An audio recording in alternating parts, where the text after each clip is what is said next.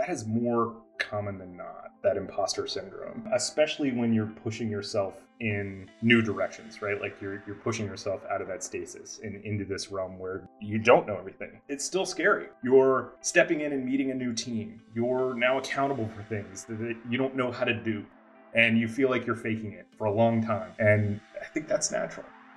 Hey everyone, welcome to Nonlinear, a podcast about the decisions that shape our careers. I'm Dave Fano, the founder and CEO of Teal and the host of this show. If you're enjoying the conversation on this episode, please make sure to subscribe, share, and rate us wherever you're listening to the show. It really helps shine a light on these amazing careers and increases the chances of us learning from each other. Again, thank you so much, and let's jump into this amazing career story. Thanks for joining today. We're with Jeff Reinhart, who I've had the pleasure of getting to know over the last 6 months and has quickly escalated to being one of my favorite human beings on the planet. But now it's for you guys to hear a little bit about Jeff directly. So Jeff, can you tell us a little bit about yourself? Yeah, happy to. Thanks for having me. My name is Jeff Reinhart. As you mentioned, I'm a partner at a venture capital firm called City Lake Capital.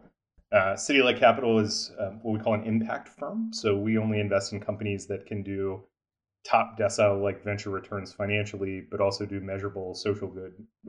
We invest in 3 sectors primarily. We invest in companies building tech-driven solutions in climate, education, and care. And we've been doing that for almost 20 years at this point. So before the term impact investing even existed. So I've been at City Lake for about 4 years, spent 20 years before that as an operator. I started in the early days at Capital One. I started there as a statistician. So I'm a math guy by training, and spent 11 years at Capital One, did a whole host of things, the last of which was running marketing strategy for them, for their US consumer credit card function. So had their direct mail engine, all their online channels at a time when Facebook was becoming Facebook and AdWords was becoming AdWords, and kind of got to see that ecosystem get born, which is pretty neat. And then left there and decided I wanted to try my hand in startup land. So joined an early stage education technology company as their chief marketing officer. We timed it well in the EdTech boom and raised a bunch of venture money and took it public on the NASDAQ. So got to ring the bell. Got my daughters on the big screen. That was cool. And stayed for 2 years post-IPO, and then decided I was going to retire and be a professor for the rest of my life. So I went to American University in Washington, D.C. and was a full-time professor in their business school, teaching mostly graduate level ML, AI kind of stuff. And started advising companies and doing a little angel investing, and that's really what led me to City Lake. So, I give you that background and narrative because there are a lot of twists and turns in that journey and a lot of pivots, and a few pivots even before that. So happy to dive into whatever you think is most useful.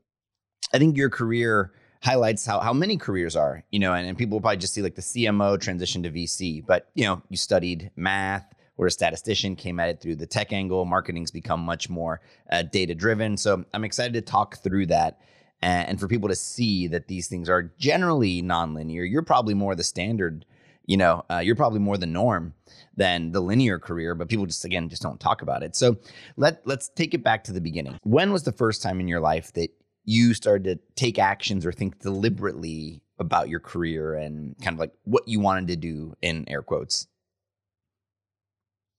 Yeah, it's a great question. I probably peg that back to somewhere like second year undergrad. So I think up till then I was largely under some form of inertia and and not proactively driving towards a particular career. Actually, I mentioned I had even a pivot or few before my story, but I started college as a music major.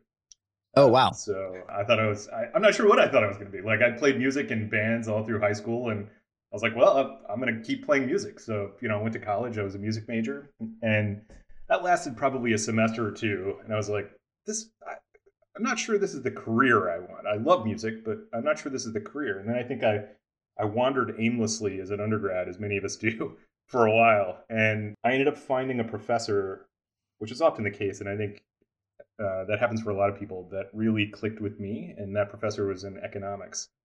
And I really took to econ for a number of reasons. I think it's the same reasons that I liked marketing. It's a social science that's rooted in mathematics. And I loved both sides of that continuum. And as I started getting into economics, the more mathy sides of it around econometrics, I decided to stay and do my graduate degree and really felt like that was the path for me. I'd always been, even though I was a musician, I was a drummer. So percussion tends to be fairly rhythmic and mathematical. That always sort of clicked with math. And I think it was in that period that I really started thinking about career. I jumped from that master's degree straight to Capital One. So you got a master's degree in economics. I did, yeah. Applied micro with a concentration in econometrics. How did you make that shift from a degree in economics to then landing at Capital One? It's interesting. That role at Capital One, in my mind at the time, was going to be short-lived. So I loved economics, and I got my master's degree. My plan was to ultimately go get my PhD and teach, which 20 years later I actually accomplished. But it took a long time. As you say, these things are windy. So I went to Capital One, took a job as a statistician. I'd only had a few stats classes in college, and I didn't particularly like them. I liked the more applied parts of econometrics. But as I got to better understand the role of what statisticians in places like financial services do, it was more econometrics than it was pure stats, right? It was building predictive models.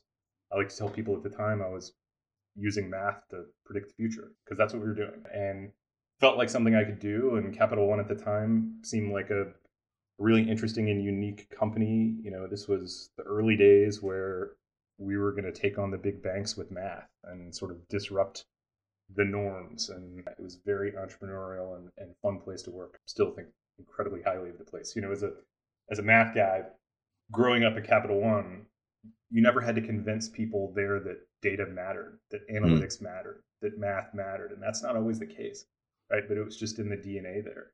So I think I got there planning to only be there for a while to save up enough money and go get my PhD, and just fell in love with the work and the culture and the development that I was afforded, and had even there, an oddly circuitous career. I started there as a statistician and grew through the ranks of the stat family there and became what's called a scoring officer, which is at Capital One.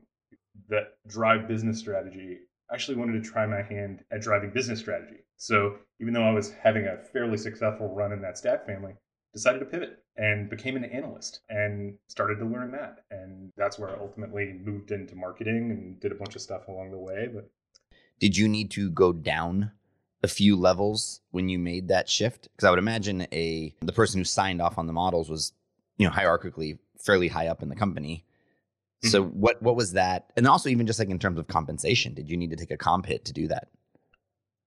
Luckily, I didn't. I was afforded the ability to take what was a sort of parallel move, I guess, right? Like, so it wasn't a step down in terms of title or level. Scope, probably, right? Like in the stat family at the time as a scoring officer, to your point, people were bringing models for my approval, and, that level of authority didn't exist in that horizontal analyst move that I went over to. Now, I ultimately grew in that role to like the analogous quote officer at the time in the analyst role was called a credit officer. So, I mentioned the business analyst would develop a strategy where that model would be a piece of. That strategy had to be approved by a credit officer before it could be rolled out and become part of Capital One's strategy.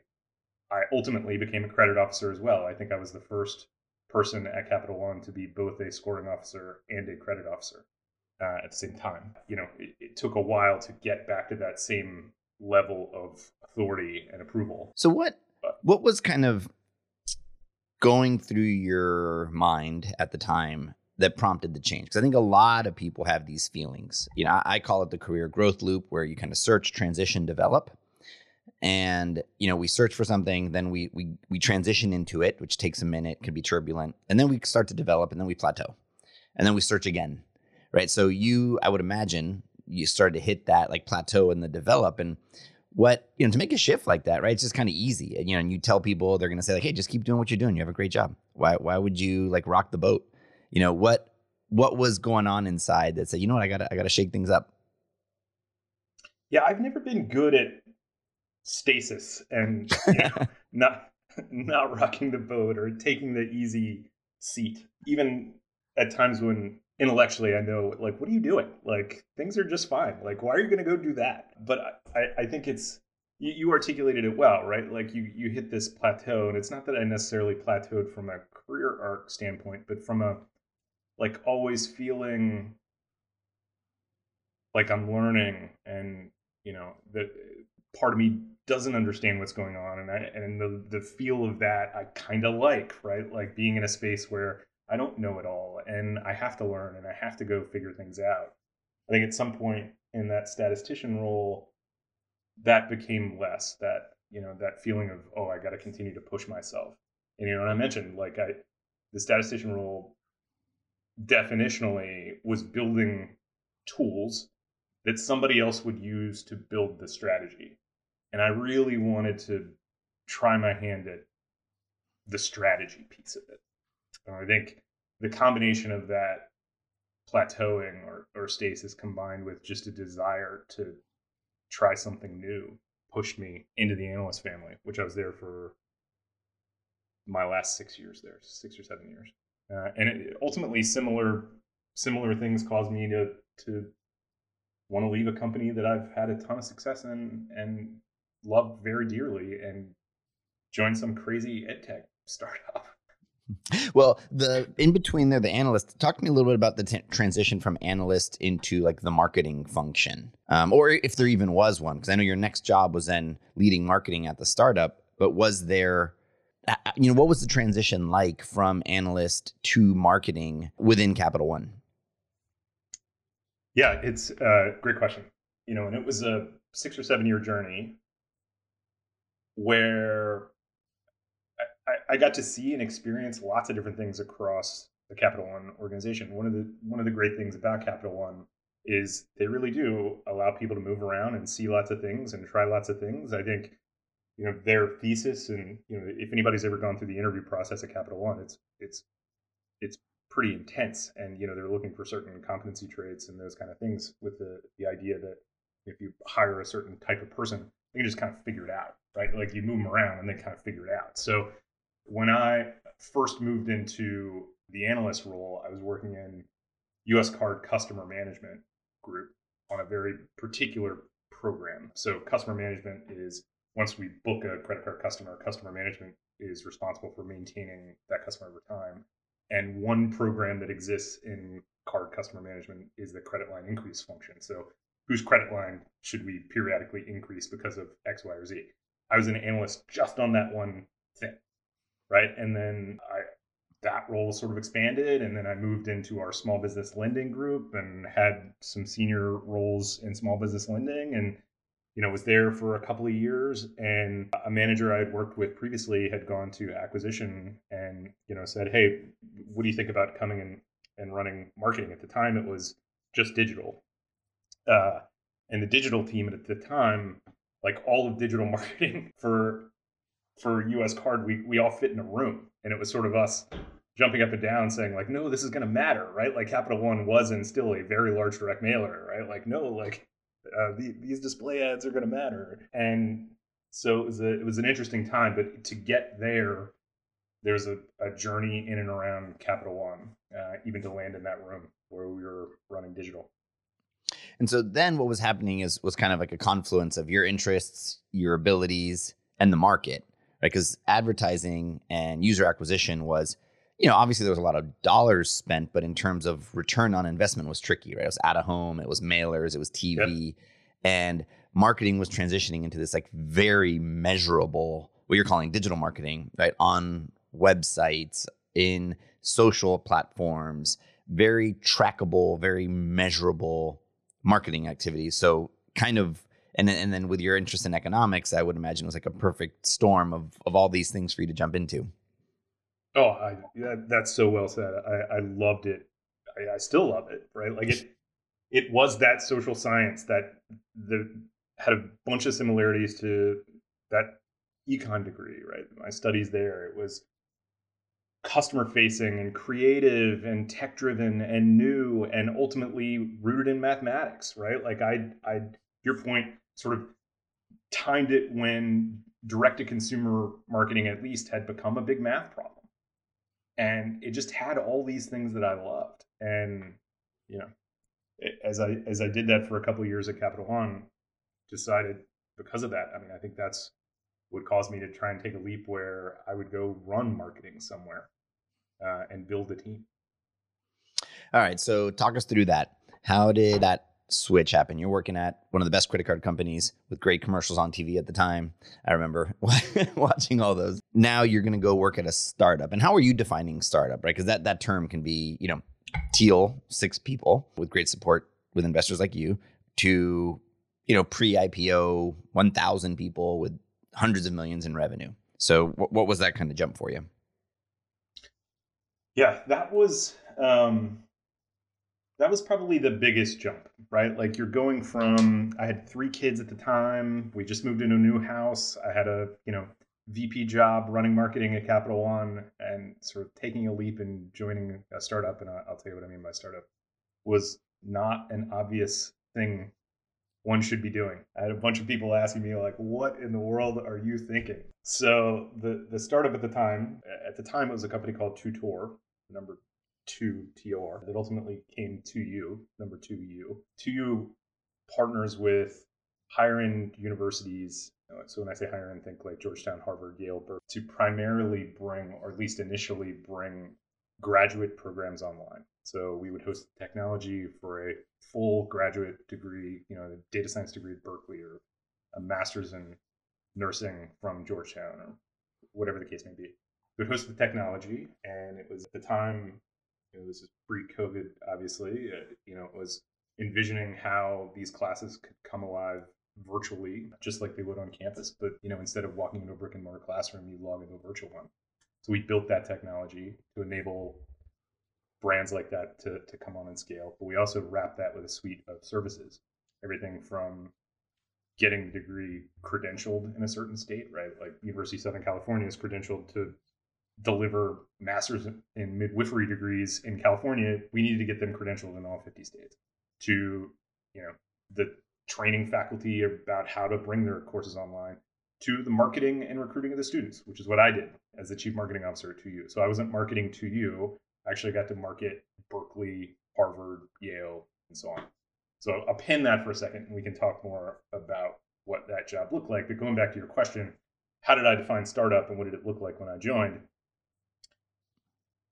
At the time, 2U had 2 programs live with University of Southern California, and were generating students and revenue through those 2 programs, and had 2 contracts signed but not yet launched. They were at the hundreds of employees, so it wasn't 6. They had raised 2 rounds of financing and were in the process of raising their 3rd.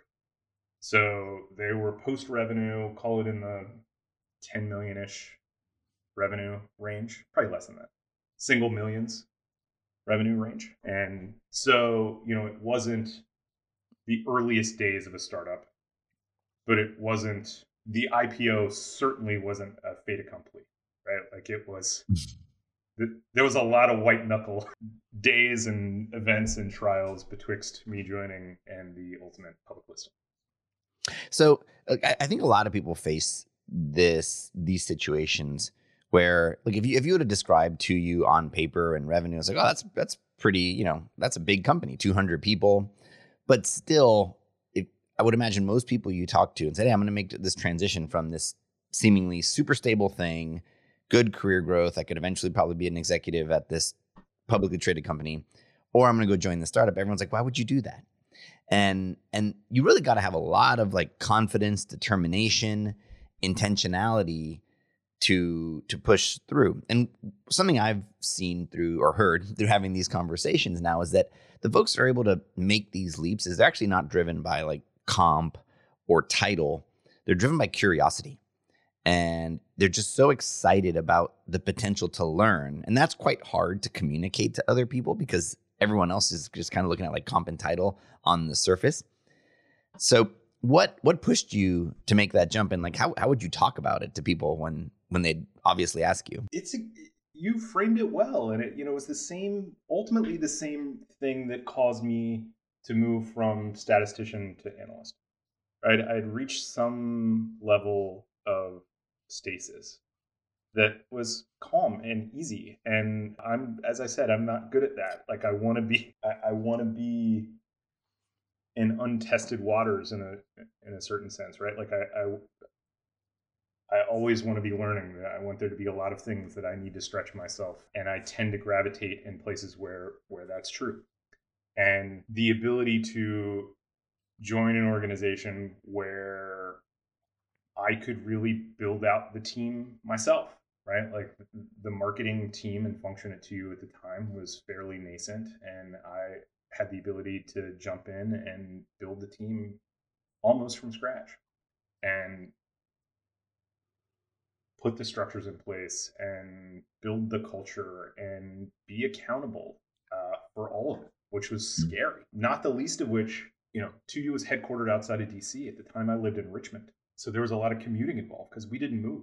We debated it at the time, but decided I was just going to commute. I had 3 very young children at the time. God bless my wife. She carried a lot of water during those times. So, it was non-obvious for a bunch of reasons, but it was the best thing I ever did. Like it it it changed my life, my family's life. It opened up amazing opportunities.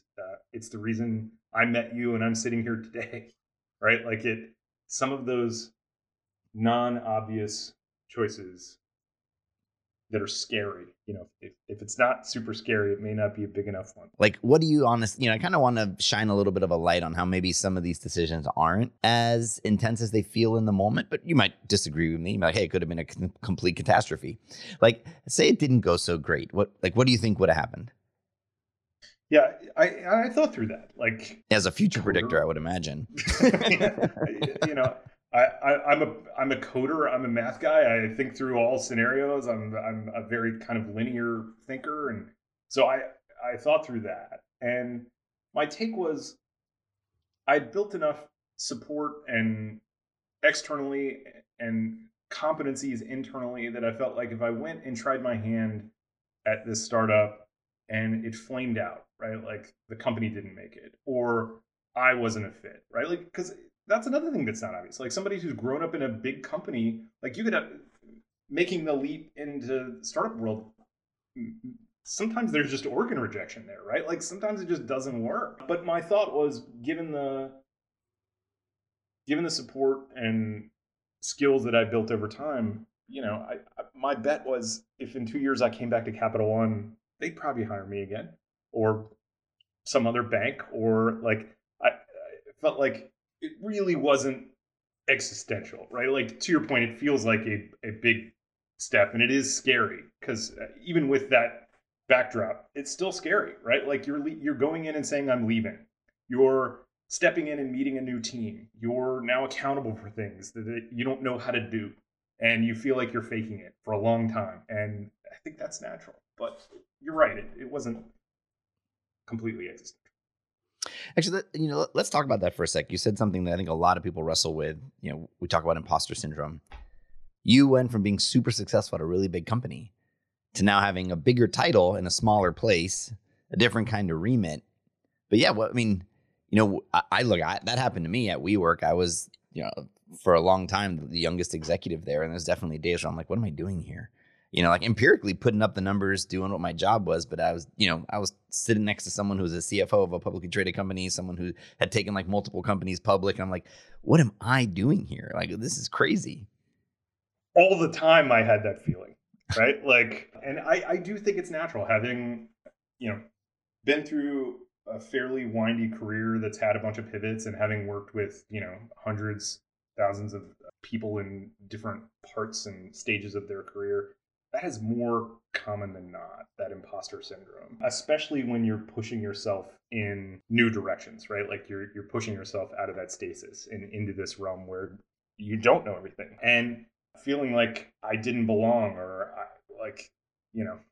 what am I doing here? To your point, I stepping into board meetings, and the first couple rounds at 2U were led by Highland and Redpoint and Bessemer. These are kind of very top tier firms, and I'm sitting around a board table with a board member from Netflix and a board member from, and I'm like, what happened? I was this kind of senior guy at Capital One. Now I'm in a boardroom representing how we're going to make CAC better and like it's all going to be good. And, that's stressful. And it's hard not to feel like you don't belong.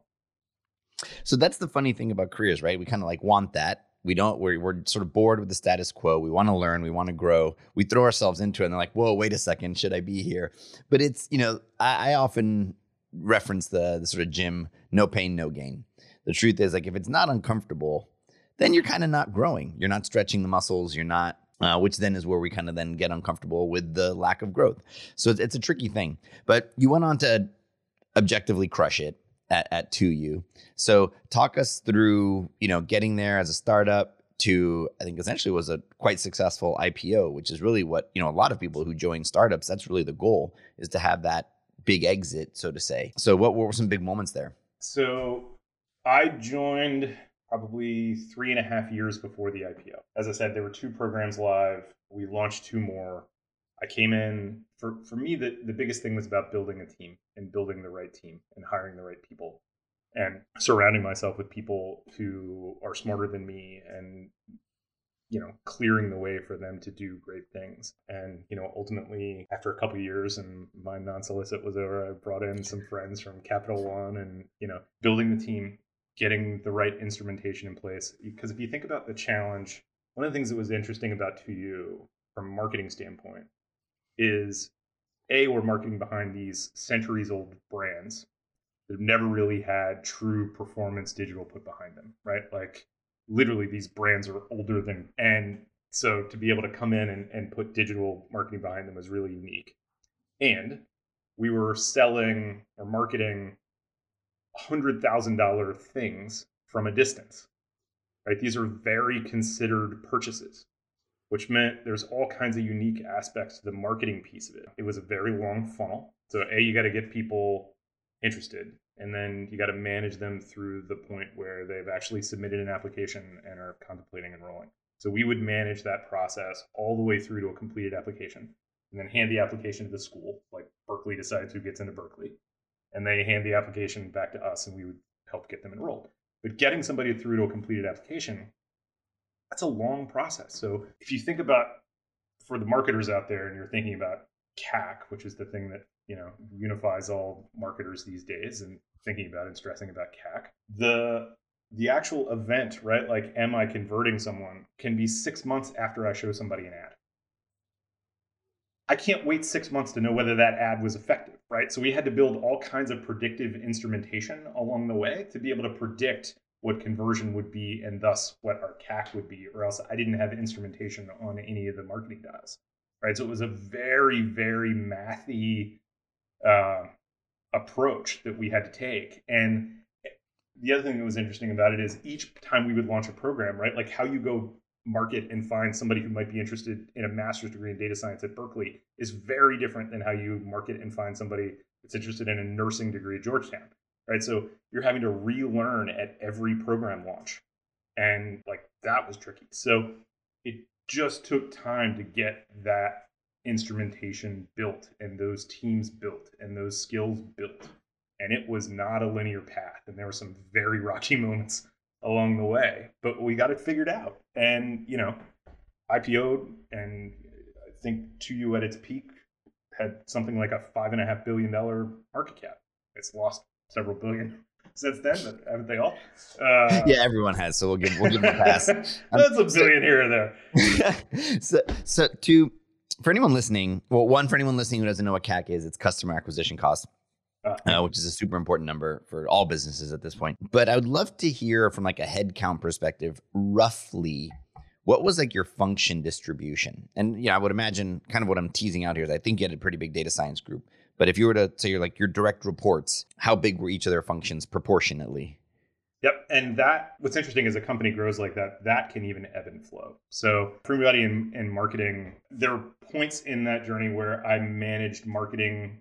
So all of the marketing functions, which I'll come back to, and admissions. So think inside sales, basically, right? So we generate a lead, and then that lead comes in, and then there's somebody who picks up the phone and says, hey, this is Joe Smith from University of Southern California. Can I help get you through, right? So we had inside sales teams. As the org scaled, that organization of all of marketing, all of data science, all of admissions, that's thousands of people, right? So that ended up breaking off, and I just ran marketing, and admissions plugged in separately because it became such a beast of its own, right? So even that role changed as the org, as they often do. But inside of marketing, even that grew to be hundreds. So I had the data science team, that was probably 10 or 15. And then inside of marketing, really broadly, I had kind of an analytics optimization function, more of a brand marketing function, because we were stewards of these brands, right? Like everything we did had to be approved by these. So, we had a function or a group that centered around that, and then think like growth marketers out there actually trafficking ads. So like performance marketing. Yeah, because what I want for anyone listening who's like exploring marketing, I think you can still be analytical and math oriented. It doesn't mean you have to go to finance.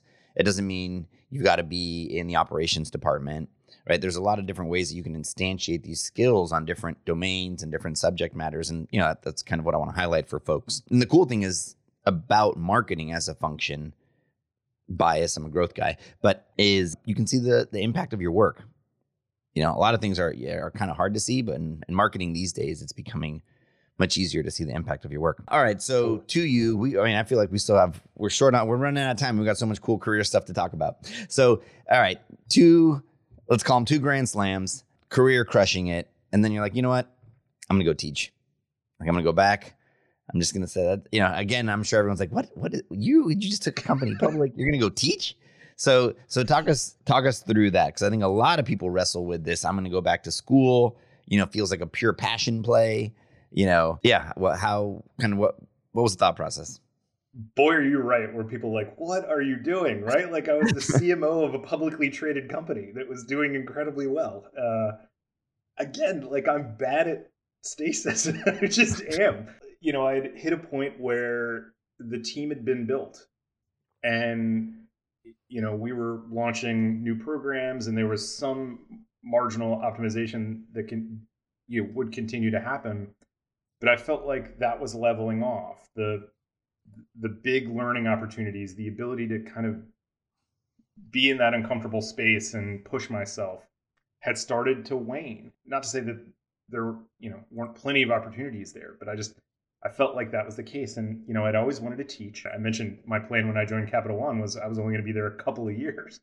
And because of 2U, I built some really solid relationships with deans and provosts and things like that. And those things started to come together, and realized I had an opportunity to go do that. And I took it. Thankfully, because of the 2U experience, I was able to put a little bit of money in the bank, not a ton, but enough where I could make a career decision not so optimized around one dimension like salary, right? Like you don't go teach because you want to get rich at it. You go teach because it's something you're passionate about. And I wanted to try my hand at a different type of impact, right? Like actual working with students. Like 2U was a mission-driven company, but I really wanted to try my hand like actually working with students. And I didn't know whether I'd be a good professor or whether I would like it. And I loved it. And you were really committed to it. Yeah, actually, one funny little story is that, as we raised our last round, City Light and Jeff led it. Every time Jeff would make an introduction to me, I would talk to the person and say, we really tried to hire Jeff when he was teaching, and he just said no. And I think I had that conversation like 5 times where people said, we tried to get Jeff to join our company and he just wouldn't. Like to have that kind of like career diligence or like, life diligence, I think is pretty impressive. But I feel like you were committed to a thing. What were those hard? Was like every time you had to like sit down and like weigh out the options, or because you had given yourself this framework for like, I'm doing this, did it help make that a little easier?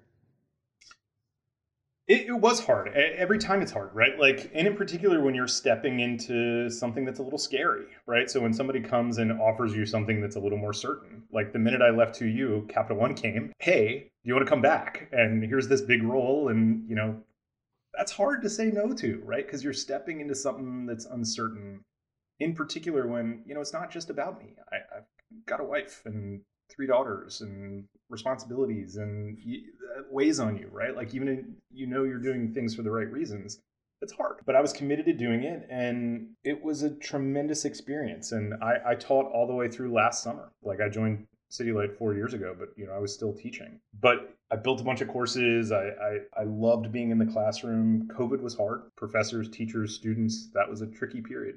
But it was in that period I started angel investing and advising, and realized there was other things I really enjoyed. Like, I surprised myself at how much I enjoyed working with these early stage founders in a different way. Like, I'd always assumed I'm an operator, I got to have my hands on the wheel, but I was totally loving like the advisory work I was doing. And that's what ultimately slowly led me to City Light, which I'm happy to talk about, although I know we're getting short on time. So another theme that continues to come up in these conversations is careers are either shaped or not shaped by awareness. And like, I can only really pursue the things I'm aware of. Sometimes I have an interest in a domain or an activity, and then it'll kind of drive me. But in particular, VC, I think, is a tricky one, because just a lot of people don't have awareness to this field. They don't understand that, I'm talking like the general population doesn't understand that an Airbnb was made possible by a venture capitalist. Google was made possible by a venture capitalist. And so I'm curious what your exposure to like the field and the domain was, and then kind of how that transition happened as you started to do a little bit of advising and investing, and you got super excited about it. Yeah, it's a great question. So my exposure happened through 2U. Prior to that, when I was at Capital One, I knew next to nothing about venture capital and private equity or any of that, right? But at 2U, I was on the team that was raising the capital. So it was myself and the COO and the CEO that were out. When we would raise rounds of financing, we'd have to go out and essentially pitch the company to venture capital firms to try and, to your point, raise capital, just like Google did, just like Airbnb did, is bring that capital in to try and grow the business. So I got introduced in a very quick, very real way to trying to go raise hundreds of millions of dollars from venture capital firms. And so built a network that way, and an understanding of how that works, and how, all the way through IPO and what does that mean, and board meetings. And so just built network that way. And then that network, again, going back to the point of, people you work with, you want them to hire you again, and so on and so on. And the networks are long and windy. When I left 2U and was teaching, a bunch of those venture firms knew my skill set. They knew I was a good direct marketer. They knew I understood data. And when they had a company that they thought could use some advising there, they'd give me a call and say, hey, I've got this company that needs help here or help there. And like, because of those networks, these VC firms would just drop me in as an advisor.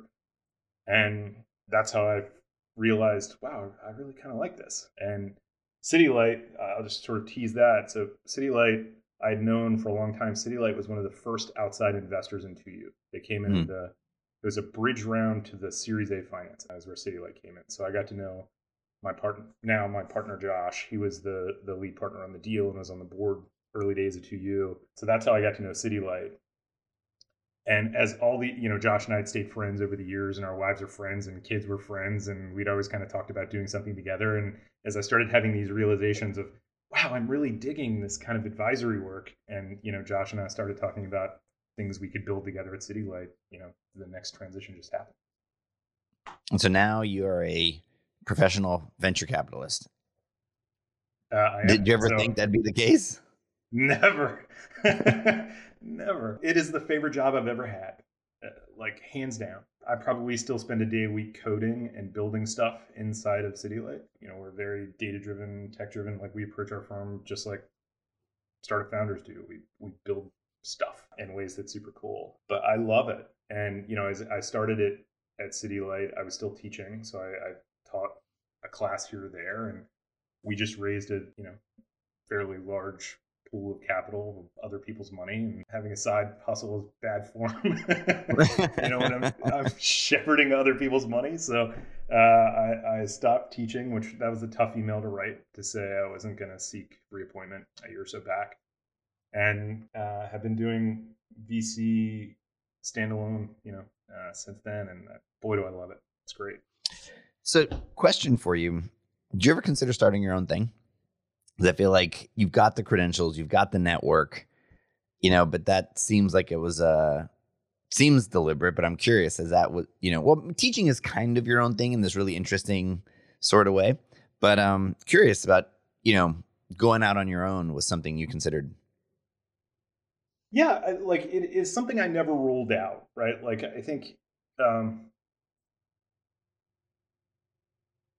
the the confluence of events to make something like that happen, like having the right idea with a co-founder and you're kicking it around and sort of deciding to go do something, like those pieces just never kind of came, and it wasn't something that I was so passionate about that it needed to be mine. I want to build something like it just those paths never happened, and I never forced it to happen. Having said that, we really have approached City Light over the past couple of years a lot like a startup. Like, I'm building stuff every day and building product and sort of, things that I think are relatively unique, certainly in the impact investing lane of venture capital and really venture capital writ large. So I have gotten a taste of that at City Light.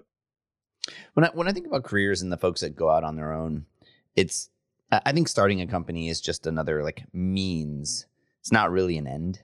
And it feels to me from like now having listened to your career, you didn't need that means. You've wanted agency, you wanted growth, you wanted to be stretched, and you've been able to craft your career in a way that you were always able to get that. And as soon as you started to plateau, sure, one path could have been to start a company, but you were able to, through networks and opportunities, continue to grow. And so I'm sure one day if that happens, it's not off the table as a tactic. But what I think is cool about your career is you never, at least from what you just told me, it doesn't seem like you ever obsessed on the tactics. You were more concerned with the experiences and the opportunities, and it's worked out pretty well. I've never thought about it that way, but that's right. That's right. For me, at every step, major or minor, it was about feeling like I could continue to grow and learn at a pace that was steep. And the beauty of venture capital is, sorry to interrupt, but the beauty of venture capital is you're always learning something new, right? Like you're diving in and learning about carbon sequestration and biochar, or cutting edge approaches to dealing with stimulant use disorder, or so on and so on. Like you just go deep and learning new things all the time. So just definitionally, this as a job family works for me because you're constantly learning. You have to. Well, from my interactions with you, I feel like that's always the case. And also the beauty is I feel like you reciprocate. You're always teaching. So I feel like I'm always learning. And so I think that makes for good exchanges. Well, Jeff, that was awesome. I don't feel like you've put a lot of your career out there. I feel like, you're usually heads down working. So I'm really excited to share your story and for people to see what a cool path this could be. Well, thanks. This was really great. Thanks for having me. If folks wanted to connect with you or anything you wanted to share, cool ways for them to stay on top of what you guys are up to at City Light? Yeah, no, feel free to find me on LinkedIn or go to citylight.vc. You can find me there. If any founders are building something great in climate or education or care, please reach out. Awesome. Well, we'll link to their website in the show notes. Thanks so much, Jeff. I really appreciate it. And yeah, I hope we can do this again. Would love that. Thanks, Dave. And that's it for this episode of Nonlinear. If you enjoyed today's conversation, make sure to subscribe, share, and rate us wherever you're listening to the show. You can learn more about Teal on our website, tealhq.com. That's Teal like the color, TEALHQ.com. Or follow us on social media at Teal_HQ. Thank you so much for joining us, and please tune back in to keep hearing about how we make the decisions that shape our career. The Teal Career Paths podcast is produced by Rainbow Creative with senior producer Matthew Jones and editor and associate producer Drew McPowell. You can find more information on them at rainbowcreative.co. Thanks again. We'll see you next time.